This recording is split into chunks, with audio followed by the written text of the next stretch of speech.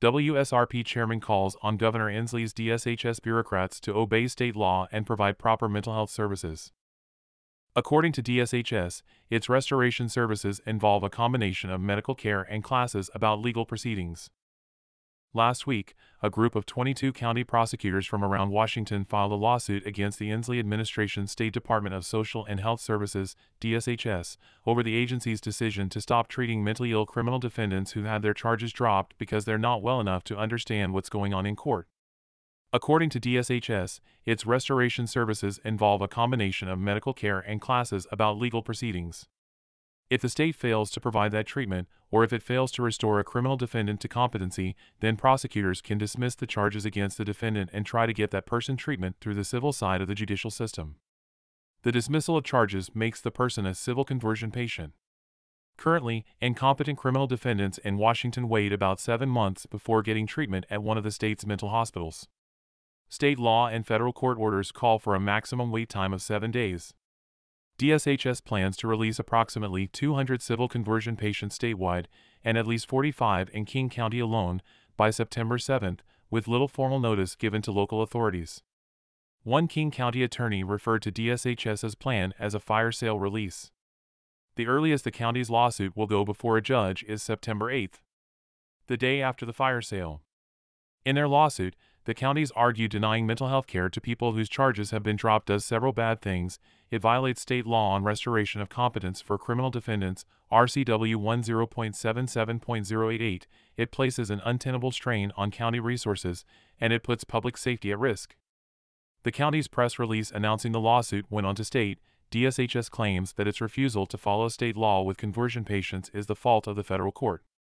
However, there is nothing in the court's orders that interferes with DSHS's obligation or ability to provide restorative services. Having reviewed the county's lawsuit, WSRP Chairman Jim Walsh issued the following statement in response: another week, another lawsuit over the failures of the Inslee administration.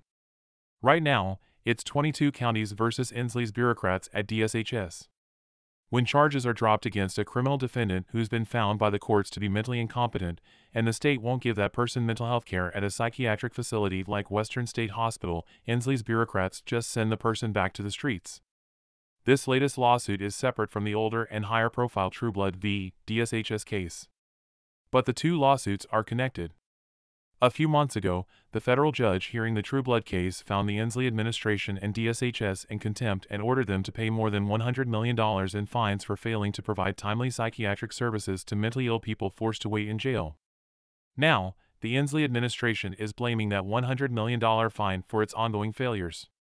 Specifically, one of its spokespeople has said, in response to questions about the more recent lawsuit from the counties, the federal court has substantially impaired our ability to treat and care for civil conversion patients such as these. This finger-pointing is disappointing, but familiar. With the current governor, his failures are always someone else's fault.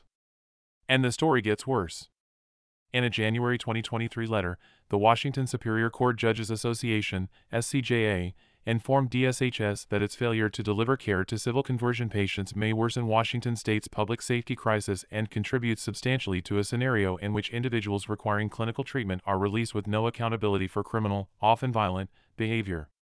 DSHS has ignored that warning. The people of Washington have suffered the Inslee administration's bureaucratic failures for too long.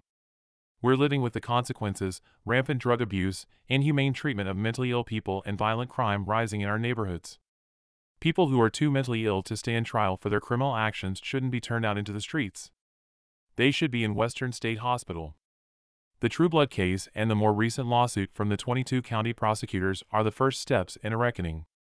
We need better state laws and public policy. We need a change in Olympia and better results out of D.C. We need a return to common sense in our beautiful state. The counties whose prosecutors have joined the recent lawsuit include Asotin, Clallam, Cowlitz, Douglas, Grant, Grays Harbor, Island, Jefferson, King, Kitsap, Klickitat, Lewis, Lincoln, Pacific, Pierce, Skagit, Skamania, Snohomish, Spokane, Thurston, Whatcom, and Yakima counties.